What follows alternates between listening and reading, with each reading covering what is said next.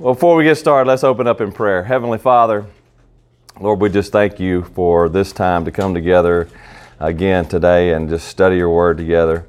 Lord, thank you for this study on heaven that we've been going through. And Lord, just pray that tonight as we look at eternal rewards, Lord, that our hearts would be encouraged and that we would be motivated, Lord, leave here motivated to live a life that is for you, but that will receive great reward when we get into heaven. Lord, help us to lay up, not up treasures on earth, but Lord, let us lay up treasures in heaven. Now, these things I pray in Christ's name. Amen. Well, tonight we are continuing our study on the hereafter, and this is the final section on heaven.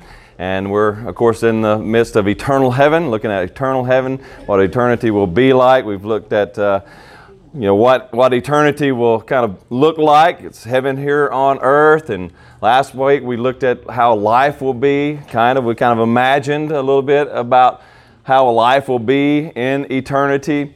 Well, tonight, as we wrap up the heaven portion of our study, I want to look at eternal rewards, because that's a big question. What are these rewards? We hear things in Scripture about eternal rewards. Well, what does that look like? What are those going to be? And so I want tonight to look at those eternal rewards. Now, we're coming up here on, I think this is the year, right, for Summer Olympics. And I like to watch the Olympics and watch that. Now, for us as viewers, we like the competition, don't we? But if you're an athlete, you're looking for the awards ceremony. You want to stand up there on that podium and you want to hear your country's anthem played. You want to see your country's flag raised. You're looking for that award, that reward for good performance in your event. Well, we all will be a part of an even grander ceremony than the Olympics, when we stand before the King of Kings and Lord of Lords, and He rewards us for our service to Him while we're here on earth. And so Scripture tells us to lay up treasures in heaven and not treasures on earth. We're to live for that day when Christ will return and He will hand out those eternal rewards. So tonight, I implore you, as we study this lesson, to lay up for yourself treasures in heaven. Lay up for yourselves treasures in heaven. I hope this motivates you to get busy, to not waste your life on the piddly things of this world, but to invest in eternity and lay up for yourselves treasures in heaven. Tonight we consider three features of eternal rewards. Three features of eternal rewards. Now I do want to give credit where credit is due here. Now in this is a book by W.A. Criswell and Paige Patterson on heaven. And Dr. Patterson has a great chapter in here on rewards, eternal rewards. And I'm going to follow his outline. It's going to be my material, but I'm following his outline as we go through this tonight. But if you're looking for some extra reading on heaven, that's a good one. That's a good book. So, all right. So let's look at three features of eternal rewards. First of all, we want to see the evidence of eternal rewards. The evidence of eternal rewards. What does the Bible say about rewards? Is this a thing? Right? Is this something that we can look forward to? Well, first of all, I want to appeal to Scripture. And this is, I want to read our verse tonight. This is kind of where we're starting anyway. Matthew chapter 6, verses 19 through 21. Matthew 6, 19 through 21. Y'all are all familiar with this verse. Do not lay up for yourselves treasures on earth where moth and rust destroy and where thieves break in and steal, but lay up for yourselves treasures in heaven where neither moth nor dust destroys and where thieves do not break in and steal. For where your treasure is, there your heart will be also. So Jesus, He tells us, don't lay up for yourselves treasures on earth. Don't worry about accumulating great wealth on earth and laying up the material treasures of this world, right? Because you've never seen a U-Haul behind a hearse, have you? Right? That's just something we don't. We don't get to take the things of this world with us. But the investments that we make in eternity, they're there waiting on us. And so Jesus says, don't lay up for yourself treasures here. Lay up treasures for yourselves in heaven, in eternity. And so Jesus appeals to this idea of eternal rewards as He tells us how to live here on earth as His disciples.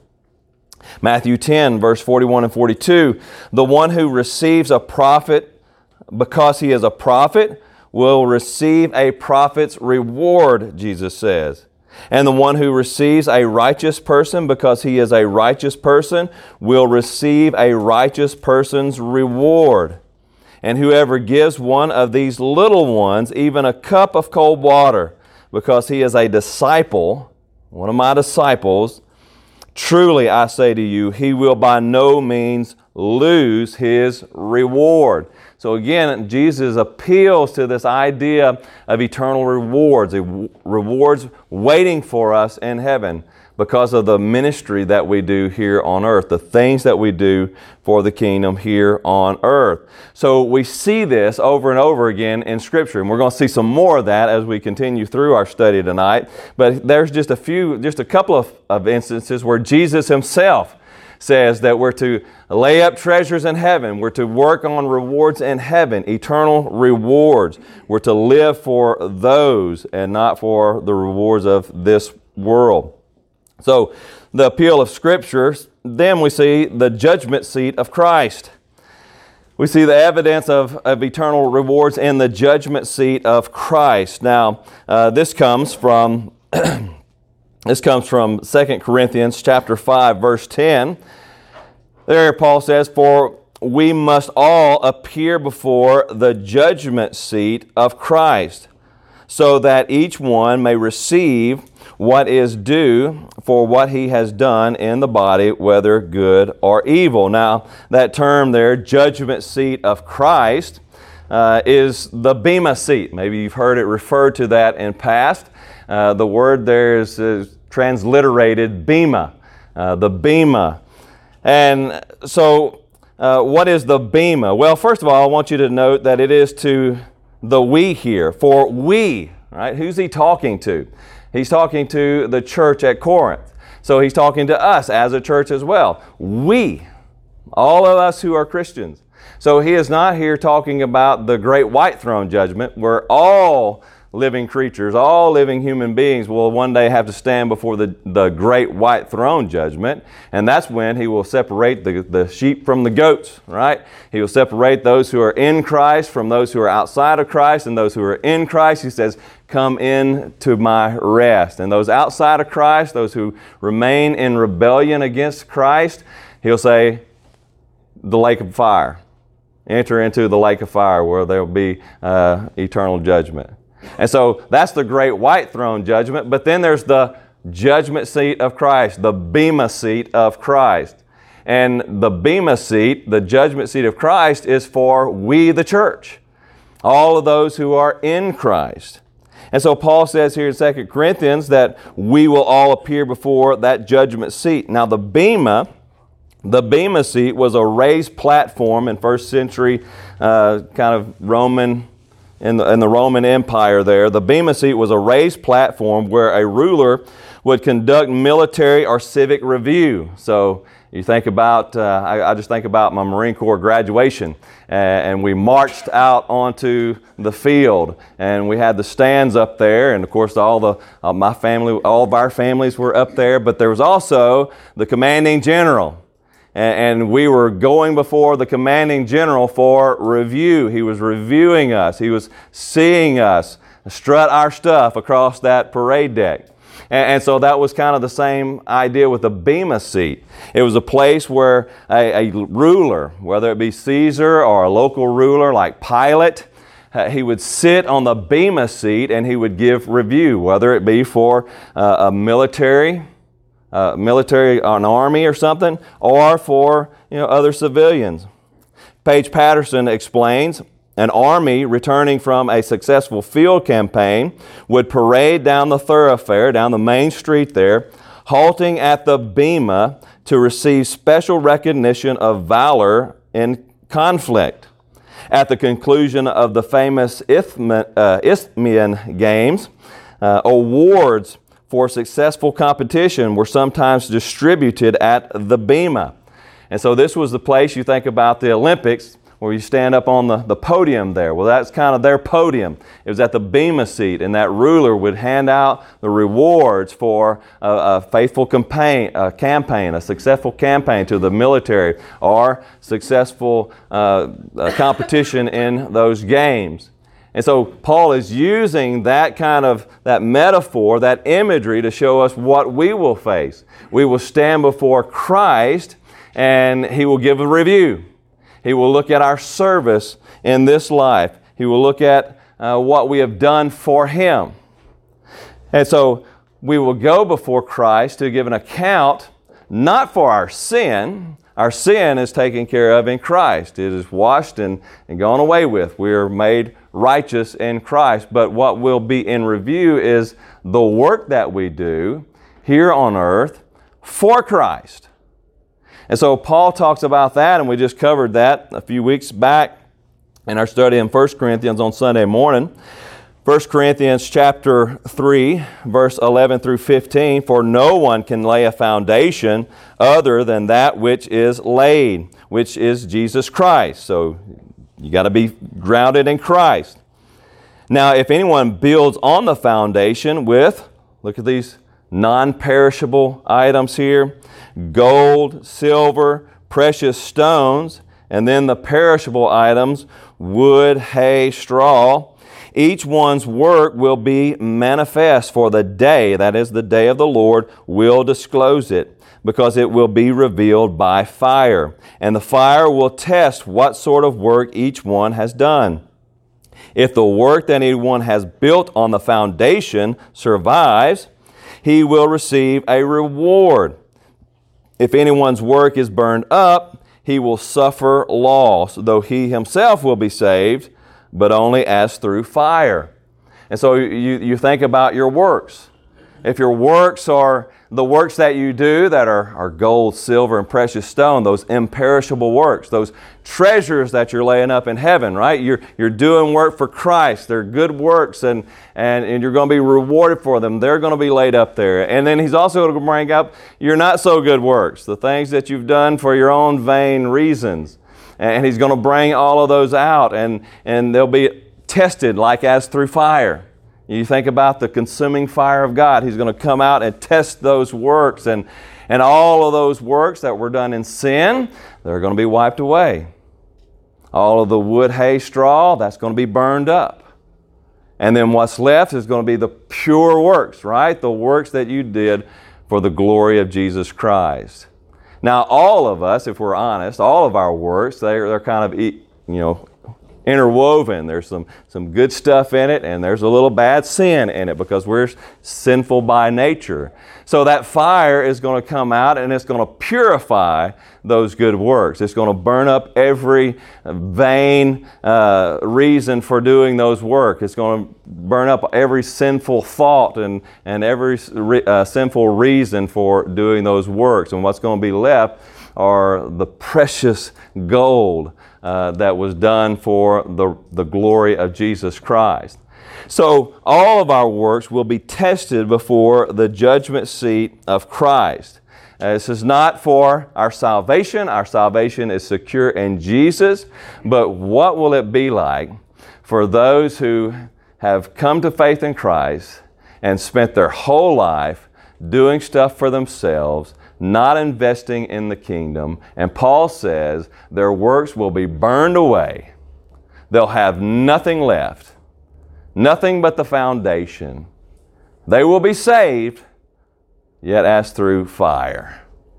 It's not till after the judgment seat of Christ that the tears are wiped away. I think at the judgment seat of Christ, there's going to be a lot of Christians who are weeping because they realize they've wasted their lives away and they haven't invested in glory. They haven't lived for Jesus like they should have lived. Let that not be said of us. Let us live for Christ. Let us lay up treasures in heaven. So the evidence in Scripture is that we as Christians will one day stand before Christ and give an account, not for our sins, but for what we have done in this life for His glory, for the glory of Christ, and will be rewarded accordingly. So there's the evidence of eternal rewards. Second, there is the nature of eternal rewards. The nature of eternal rewards, and this is where it really gets good. The nature of eternal rewards. First of all, seems to be rewards of responsibility. Rewards of responsibility. That is given responsibility. In heaven, it says that we are fellow heirs with Christ. What does it mean to be fellow heirs with Christ? It is to be vice regents with Christ, right? Christ is the King. He is the eternal King, the King of kings and the Lord of lords. But it also says that we are vice regents. We are co-heirs with Christ. Romans chapter 8, verse 17. And if children, talking about us, if we're children of God, then heirs of God and fellow heirs with Christ, or co-heirs with Christ, according to your translation, provided we suffer with Him in order that we may also be glorified with Him. So we are co-heirs with Christ, Paul says. 2 Timothy chapter 2, verse 12, if we endure, we will also reign with Him. If we deny Him, He also will deny us. So if we endure, if we live our life for Christ in this life, even though persecution may come, even though trials may come to try to pull us away from Christ, if we endure in the faith, Paul says we will reign with Christ. We will reign and rule with Him. He's the King, and we're vice regents, right? We're underlings. We're co-kings with Him, following His rule. As Scripture indicates that we will rule over cities and nations. Cities and nations. I want to bring this out. This is Luke chapter 19. If you have your Bibles and like to turn over there quickly. Luke chapter 19, verses 11 through 25. Luke 19. This one's not in your little handout there, so you might want to even write that down. It's too much to fit on the page there. Luke 19, verses 11 through 27. This is the parable of the 10 minas. And this is Jesus. He's given this parable, but He's relating it to heaven.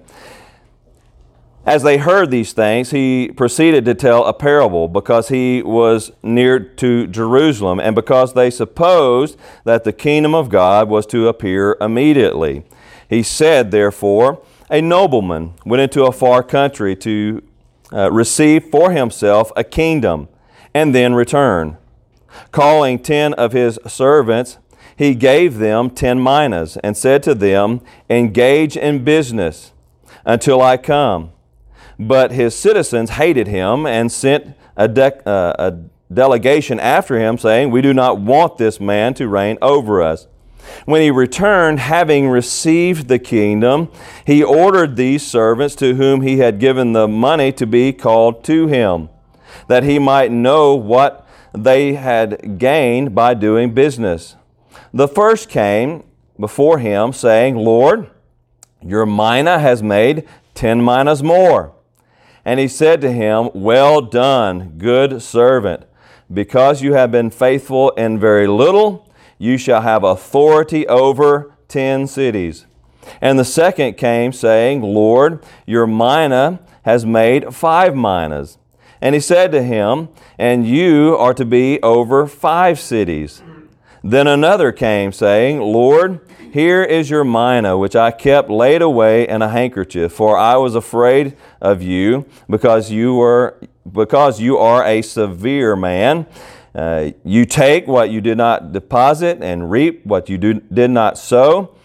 He said to him, I will condemn you with your own words, you wicked servant. You knew that I was a severe man, taking what I did not deposit and reaping what I did not sow. Why then did you not put my money in the bank? And at my coming I might have collected it with interest. And he said to those who stood by him, Take the mina from him and give it to the one who has the 10 minas. And they said to him, Lord, he has 10 minas. I tell you that everyone who has, more will be given. But from the one who has not, even what he has will be taken away. But as for these enemies of mine, who do not want me to reign over them, bring them here and slaughter them before me. And so Jesus is giving this parable, but he's using this as an illustration of what his kingdom is how his kingdom is to come. I mean, you see some of the same kind of parallels with Jesus. His people didn't want him. They didn't want him to rule and reign over him. The Jewish people of his day denied him and had him crucified. And because of their unbelief, they will be cast out. They will be slaughtered before Christ and thrown in eternal hell. But he says, he gives this illustration of these who he gave these different mina, this money to. And he says because of the one, he invested the money, right? And he used it properly. He was a good steward of the gift that the king had given him. And because of his faithful stewardship, the king made him ruler over 10 cities. And the same with the other one. He was faithful with the mina that the king gave him and made 5 mina more, right? And so he made him ruler over 5 cities. And so this kind of gives us the idea that when Christ returns, we already talked about that there will be a civilization there, right? There's all these believers here on earth, on this heavenly earth. And so there's going to be civilizations, there's going to be cities, there's going to be different nations. And so Jesus is going to take those who were faithful to serve him, and he's going to reward them with responsibility of ruling over cities and nations and peoples in his eternal kingdom. And we see this in Scripture. So here's another one, Revelation chapter 2, verse 26. The one who conquers and who keeps my words, Jesus says, until the end, to him I will give authority over the nations.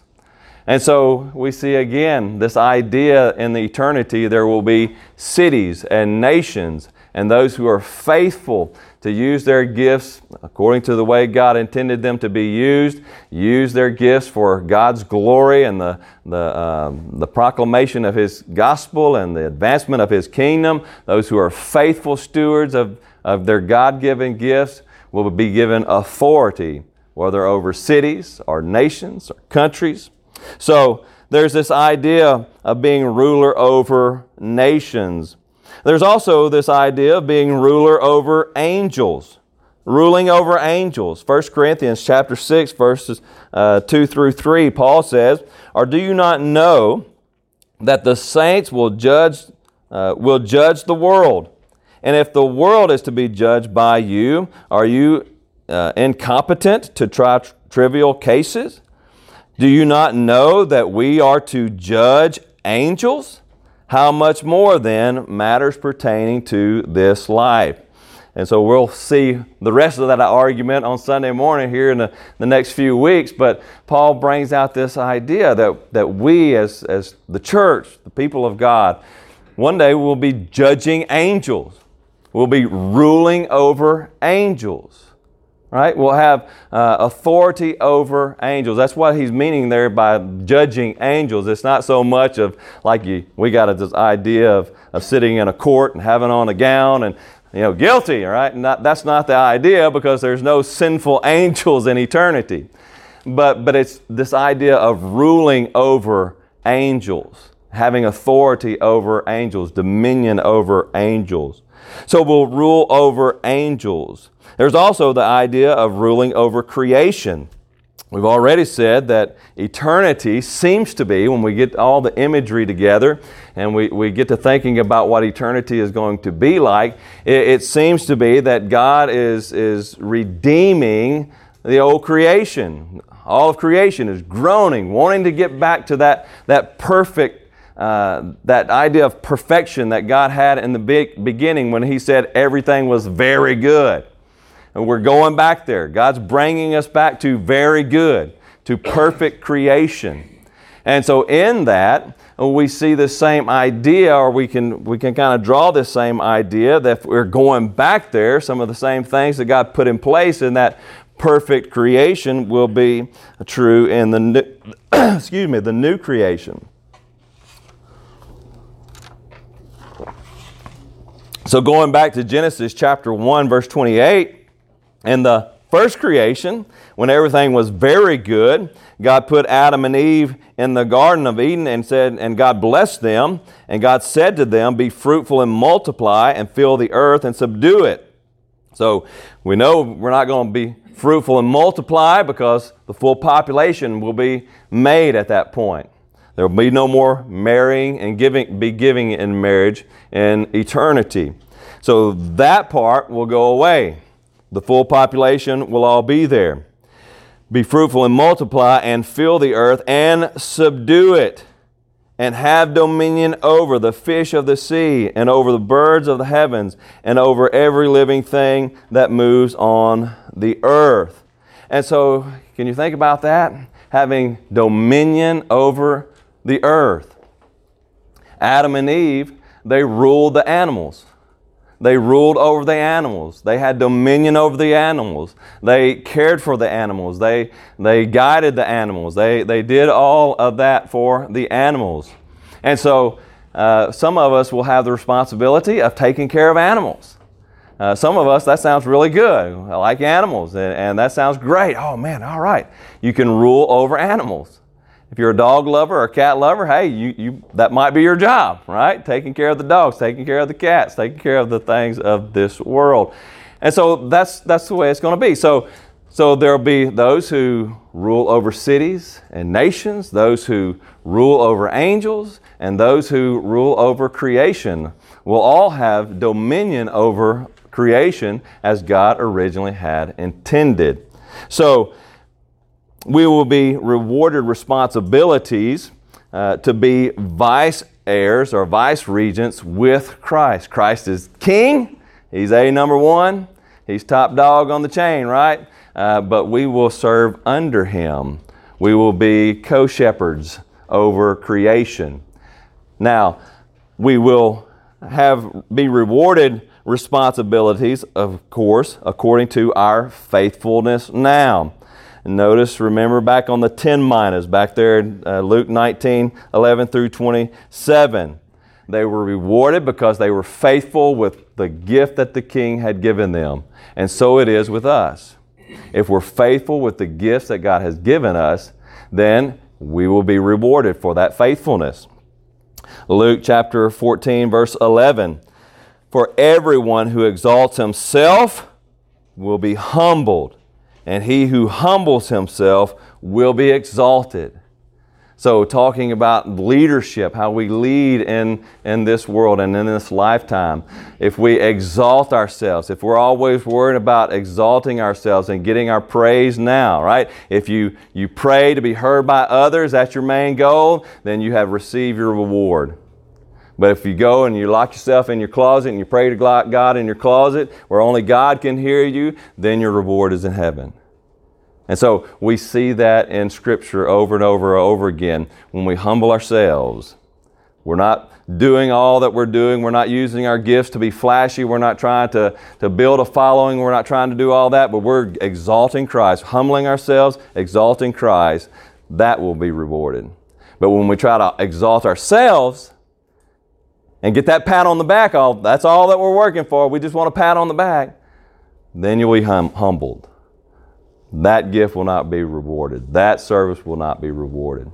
And when we look at all this, when we think about the rewards of responsibilities, we may have this idea, well, you know, I'm not a preacher, right? So preacher, he's kind of got the responsibility of leading a flock and guiding a flock. And so, okay, is a preacher going to be, ruler over a city?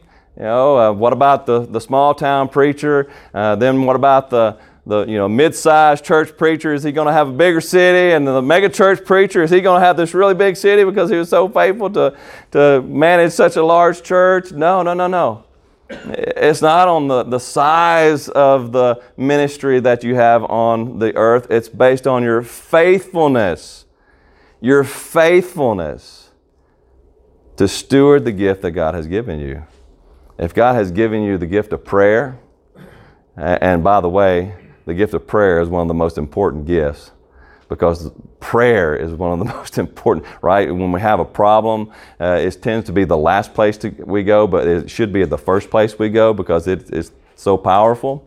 But if you have the gift of prayer, the gift of faith, one of the gifts that's maybe not well visible, not so much visible by the rest of the church, but if you're faithful in that, you will be rewarded for that. It's all about how faithful you are to steward whatever gift that God has given you. So be faithful stewards, and you will be rewarded responsibility in heaven. And it won't be a pressure thing. It won't be, oh my goodness, I got all this to do. No, God will empower you to take that responsibility and manage it as it needs to be managed. So there are the rewards of responsibility. And then there's the rewards of adornment. The rewards of adornment. And of course, here's where we get to the crowns, right? We've all read about the crowns in Scripture. What are these crowns? And there's actually 5 crowns in Scripture. And boy, when I started reading this, I started getting really excited. I want a crown, all right? We got these 5 crowns. What are these 5 crowns? Well, first is the crown of victory. The crown of victory. 1 Corinthians chapter 9, verses 24 through 25. Do you not know that in a race all the runners run, but only one receives the prize? So run that you may obtain it. Every athlete exercises self-control in all things. They do it to receive a perishable wreath or a crown, but we an imperishable one. So, talking about those Olympic runners, right? They're running to a race to receive a perishable prize, but we are running to win an imperishable prize. Now, Paul is using this analogy between Christian service and that sort of thing, these games, these great games that were so popular throughout the Grecian culture. And for them, they would have a wreath. The Greek word there is Stephanos. Maybe you've heard that word mentioned before, Stephanos. Stephanos was a wreath made of either foliage or designed to resemble foliage, and it was worn by one of high status and held in high regard. So for the games, of course, they made it foliage. They took some limbs together and they folded them together to look like a nice little wreath, and they would award that perishable wreath. For rulers, and you've seen some of the busts of different Caesars throughout the ages, and they're wearing that kind of a crown. That was a crown that they wore because that was indicating it was made of gold. It wasn't leaves. It was gold made to look like foliage, and they used that as a demonstration of their high status. But Paul is saying, now the athletes, they run for this imperishable crown, but you're running for an imperishable crown. You're running for the crown of victory, right? The crown of victory. The crown that means you have suffered, right? You have used discipline in your life. This is for those who have worked hard in their life to crucify the flesh and to live for Jesus Christ. They put themselves up on the cross. They die to self. It's for those who suffer the flesh to live a pure and holy life. And we all understand that struggle, don't we? We all understand that struggle. There's certain sins in our life that keep rearing their head, and we got to crucify the flesh, crucify the flesh, crucify the flesh, crushing down those fleshly desires to sin. And for those who persevere in that struggle, who fight through that struggle, they will receive the victor's crown. The victor's crown for their struggle, for their suffering of the flesh, so that they may live a holy life in Christ Jesus. So it's the victor's crown, the crown of mastery, of mastering the flesh to live for the glory of Jesus Christ. The second crown is the crown of rejoicing. The crown of rejoicing. 1 Thessalonians chapter 2, verse 19, for what is our hope, our joy, or crown of rejoicing? Is it not even you in the presence of our Lord Jesus Christ at His coming? Now, this is what's called the evangelism crown. We might think of it as the evangelism crown. What's Paul talking about here? He's talking about these people at Thessalonica, these Thessalonians, who were lost. They were pagans. They were off they were on the road to hell. But Paul came through, he and Silas and Timothy, and they proclaimed the gospel to them. And they were transformed. They were changed. They became believers, and they entered into the kingdom of God. And Paul says, you're our crown of rejoicing. You're our crown of rejoicing. Because you are converted, because you came to know Christ, you are our crown of rejoicing. Now, does that take away that there might be an actual crown, a real crown of rejoicing in heaven? I don't think so. I think there's a reason he uses that term, crown of rejoicing. They're evidence of that crown, right? They're evidence that that crown is coming. So there's this crown of rejoicing. But even if it is, if this is just imagery, what a wonderful gift that it will be when we get to heaven and begin to walk down the streets and someone comes up and says, I was lost, but you took time to share the gospel with me, and I'm here today because of your faithfulness. Oh, that's going to be a crown of rejoicing right there when we're walking down the streets and we're rejoicing in heaven over the soul that was saved because we were faithful to share the gospel as God has called us to share the gospel. That's better than a real crown. So even if this is not a real crown, who cares? Because that's even better. A crown of rejoicing, the evangelism crown. And I think Robert Sanders, he'll have a wheelbarrow full of the crown of rejoicing because he is a soul winner if I've ever seen one. So the crown of rejoicing. Third is the crown of righteousness. The crown of righteousness. 2 Timothy chapter 4, verse 8. Henceforth there is laid up for me the crown of righteousness, which is the Lord, the righteous judge, will award to me on that day, and not only to me, but also to all who have loved His appearing. They loved His appearing. So the crown of righteousness is the crown of the love of Christ, of anticipating His coming, anticipating His return. It's rewarded to those who long for the day, right? Who's like with Paul.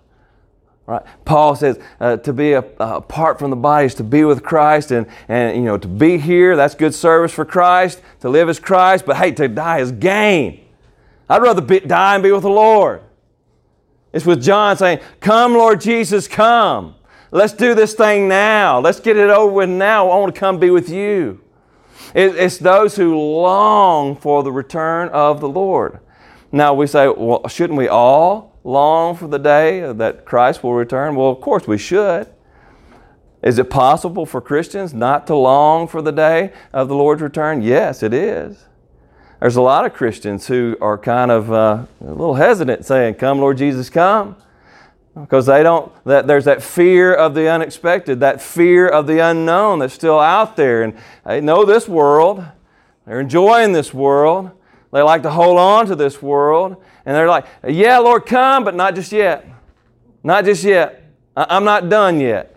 I'm still enjoying my grandkids. I'm still enjoying the things of this world, Lord. So come, but not yet. Give me a little more time. But this is the crown of righteousness is for those who, Lord, come now. I don't care about the rest of the things of this world. I want you to come now. I want to be with you. I want to be in your kingdom. Come, Lord Jesus, come.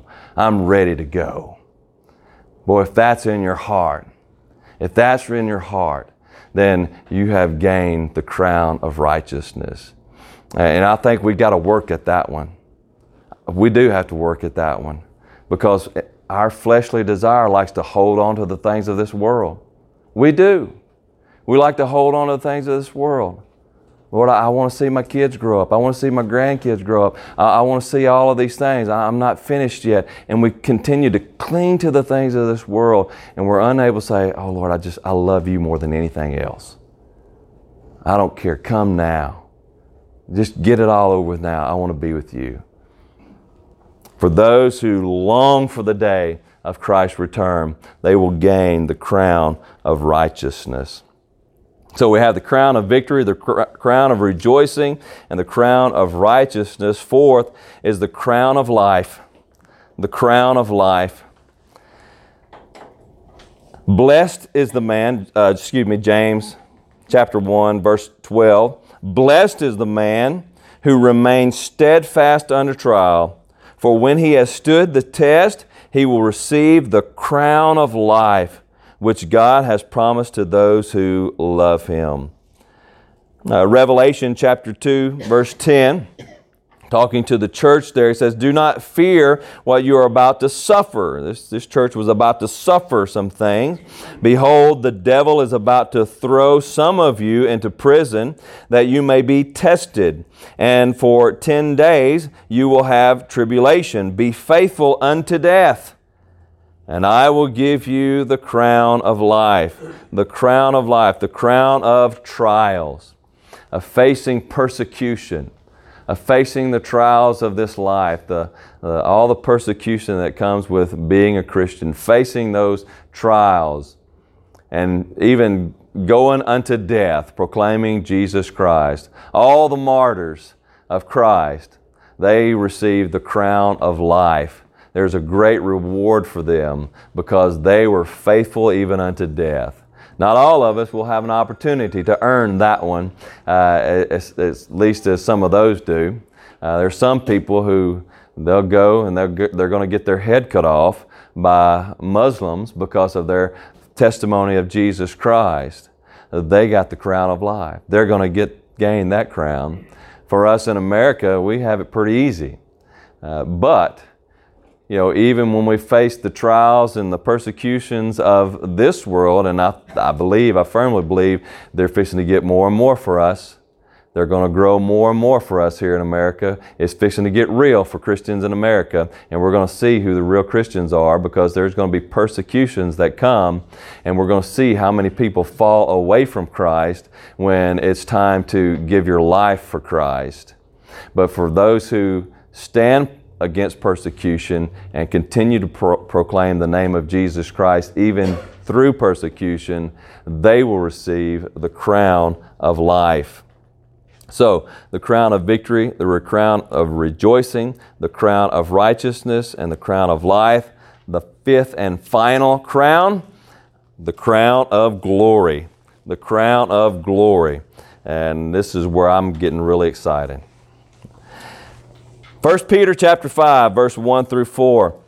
So I exhort the elders among you, that is the pastors among you, as a fellow elder and a witness of the sufferings of Christ, as well as a partaker in the glory that is going to be revealed. Shepherd the flock of God that is among you, exercising oversight, not under compulsion, but willingly, as God would have you, not for shameful gain, but eagerly, not domineering over those in your charge, but being examples to the flock. And when the chief shepherd appears, you will receive the unfading crown of glory. This is the shepherd's crown, the crown of glory. For those who God called to minister, to be pastors, to serve the church, to guide the church, those who are faithful in their service, faithfully proclaiming the Word of God, faithfully guiding the church, not for shameful gain, right? Not to build up their own ego, not for building up themselves, but for the glory of Jesus Christ. For those faithful shepherds, they will be rewarded the crown of glory. And I'm fixing to make this my life verse. Right? I'm fixing to make this my life verse, and I'm fixing to memorize this because I want that crown. I want that crown when I get to glory. I want to be rewarded the crown of glory as a faithful shepherd of God's people. What a wonderful day that will be. So the shepherd's crown, the crown of glory. So Scripture indicates that we will be rewarded with responsibilities and adornments according to our faithfulness of service in this life. Therefore, do not lay up for yourselves treasures on earth, rather lay up for yourselves treasures in heaven. Now, there's one more that we're going to cover here, but I do want to pause here and allow a moment here for questions or comments about these rewards of responsibility and rewards of adornment.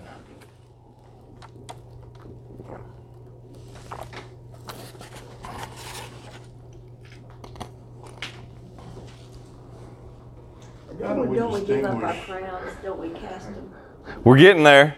Oh, okay. It's coming. It's coming. How do we distinguish between Scripture's description of eternal heaven and the 1,000-year reign of Christ on earth prior to that? Because there it says we will reign with Christ, and there will be thrones set up, and that's when all of the believers are raised to life. Mm-hmm. So I've always been under the impression that believers will not appear before the white throne. Well, yeah, and you got the passage back in Matthew where Jesus says the great white throne judgment will be a separation of the goats from the sheep. And so there it appears that we will be there, not to be judged. We'll be judged through Christ. So you're in Christ. Enter my rest. No sins coming up on the screen there. It's just Christ's righteousness. That's it. And you're good. And then the main judgment will be on those who are outside of Christ. The Revelation, you kind of read it and you say, well, are believers there? I think we will see it. We will be witness to it because we will witness the glory of God in judgment. And we will give glory to God because there is glory to be given to God for His righteous judgment. And so I think we'll see it, we'll observe it, and we're going to praise God for His complete righteousness in judging the lost. So how will it actually look? I don't know. That's a good question, but I don't think Scripture, like I say, Scripture gives, you get the one kind of picture imagery in Matthew and a little slightly different in Revelation. But I don't think we are not going to appear in the sense that, our sin's not going up on the screen. That's all the unbelievers. They'll be those who are names not written in the Lamb Book of Life. They're going to be judged according to what they did. Every act of, and we'll get to that when we talk about judgment, but every act of sin, every act of rebellion that they committed in life will be reviewed and they will be judged accordingly. God will just take the group of the church, the whole church, and say, oh, your righteousness in Jesus Christ, come into my rest. And that'll be the end of that. And that's the separation of the sheep. That's the separation of the sheep. So, yeah. Other questions? Comments? Y'all are just looking at the watch, aren't you? We are an hour ahead. Our hours are messing up. I'm kind of on the crown of life. It's only those that are being persecuted. I mean, like,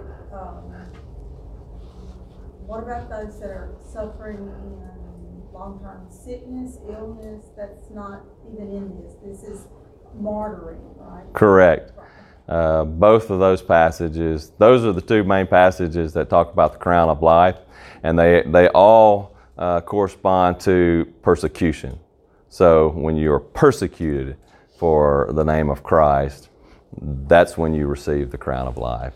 So, not all Christians, if it's an actual crown, not all Christians will get the crown of life in that sense, because not all will be persecuted like some will be. So,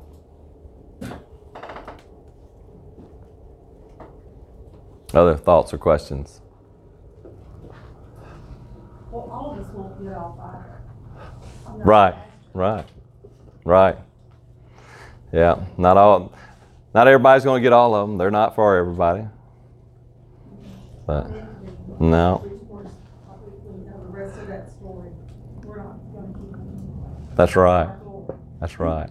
Again, that's Well, I think we will keep them, but we're going to use them right where you for a particular purpose. All right. So we've seen evidence of eternal rewards and the nature of eternal rewards. Finally, there is the purpose of eternal rewards. There is the purpose of eternal rewards. First of all, the purpose of eternal rewards is first and foremost to display God's grace. It's to display God's grace. Think about James chapter 1, verse 17. Every good gift and every perfect gift is from above, coming down from the Father of lights, with whom there is no variation or shadow due to change. All the rewards that we receive in heaven are a gift from God. They're an absolute gift from God. Yeah, we worked and we worked and we did and we earned them in a sense, but really in another sense, do you earn something when you're just doing your duty? Do you earn something when you're just doing your duty? I mean, yesterday we were out working in the yard, and I did a lot of work out in the yard. Mary Beth, she just don't listen to her. I did a lot of work out in the yard, and it was hard work, right? When I got through last night, I was hurting, I was tired. Did I get paid for that? No, it was my yard. It was my duty to take care of my yard and to do the work in my yard. Nobody's going to pay me for that. That was my duty. Well, when Christ calls us to service, it's our duty to serve Him. We shouldn't earn a reward for doing our duty, for serving Christ as our King, but yet the grace of God is that He takes our duty and He rewards us. He lavishes gifts on top of us for our faithful service. Even though we don't really deserve it, we're just doing our duty. We're serving the King of creation. That's our duty. But yet still, God in His grace lavishes His grace upon grace upon grace to us in rewarding us with eternal rewards. The second purpose of eternal rewards is to worship God. To worship God. I love this. Revelation chapter 4, verse 10 through 11. This is the worship scene of heaven, the first worship scene of heaven that John is viewing, and the angels are flying around the throne of God, and they're crying out, "Holy, holy, holy is the Lord God Almighty." And then look at what the 24 elders do in Revelation 4:10. The 24 elders fall down before Him who is seated on the throne and worship Him who lives forever and ever. They cast their crowns before the throne, saying, "Worthy are you, our Lord and God, to receive glory and honor and power, for you created all things, and by your will they existed and were created." Our crowns, our rewards, they're meant to give glory and honor to God. We will take those crowns every time that we go into the worship service, and we're going to take them off, and we're going to say, "You are worthy, Lord. I'm not worthy. You are worthy of all things. You are worthy of all glory. And we're going to use those crowns, those rewards to honor and glorify God for all of eternity. They are emblems of worship, to worship a glorious God. Paige Patterson notes this, that the 24 elders recognize that even our rewards are actually little credit to us. They are rather additional evidence of the abounding grace of God towards sinners. He has saved us and then rewarded us abundantly. We can only serve Christ because God saved us. We can only do good works because God is working in us to will and to desire, to will and to work for His good pleasure. It's all God. He's doing the work. We're just kind of going along with it. Yes, Lord, use me. Do your work in me. Use me. Change me. Yes, Lord, yes. God's doing all the work. And so when we get rewarded, all those crowns and all that responsibility, we're going to give God the glory for it. Because we didn't do it. He did it all. He just lavishly poured out His grace upon us, rewarding us for doing what He called us to do. So our eternal rewards are all to the glory of God. Matthew 6:19 through 20, do not lay up for yourselves treasures on earth where moth and rust destroy and where thieves break in and steal. But lay up for yourselves treasures in heaven where neither moth nor rust destroy and where thieves do not break in and steal. For where your treasure is, there your heart will be also. Let me just ask you this question in closing tonight. How full is your heavenly treasury? How full is your heavenly treasury? How much have you invested in eternity? Some of us, if we really examine our lives, maybe we've done some good stuff, but we know that we probably are lacking. We could do a whole lot more. Lay up for yourselves treasures in heaven. Lay up for yourselves treasures in heaven. Here are the treasures laid out for us, right? Let's work for them. There's a reason Scripture reveals these to us, so that we can actually work for them. Oh, there's the goal. There's the prize. Let's work for it. Paul says, I have run the race. I've finished the race. And now I'm ready to receive the prize. He worked for the prize. So let us work for the prize. Lay up for yourselves treasures in heaven. Amen?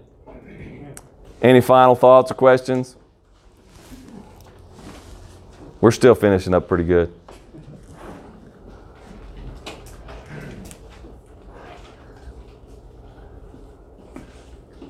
No watches in heaven. No watches in heaven. Nope, won't be any watch. Don't need to watch the watch in heaven. That's right. He said no time change. No time change. Amen. Amen. It'd be fine if they just do away with that here on earth.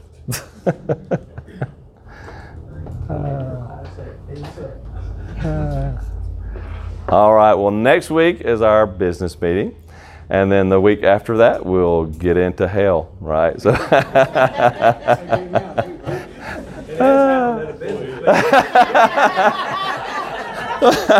well, I did. I said that, you know, and next week is business meeting. And they said, oh, same thing. I don't know.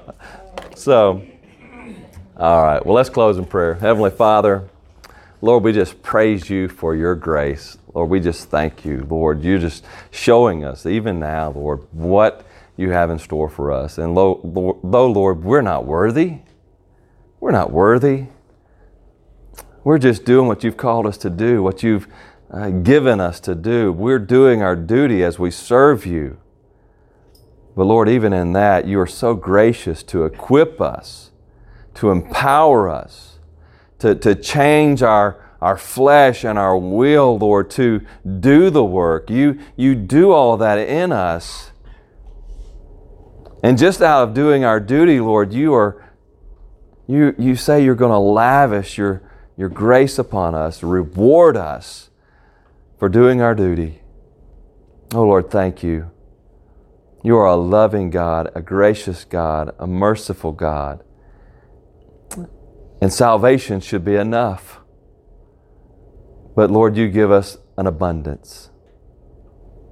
So thank you, Lord, for the rewards you have for us in glory. And Lord, I just pray that we would seek that crown, Lord, that wonderful crown of longing for the day that you would return. Lord, put that in our hearts. That we would no longer hold on to the things of this world. But Lord, we would desire the day of your return. Come, Lord Jesus, come. Lord, help us to prepare for that day by pursuing the crown of rejoicing, taking the gospel to our friends, our loved ones, our neighbors, even our enemies, so that they may enter into your kingdom. Oh Lord, go with us this week.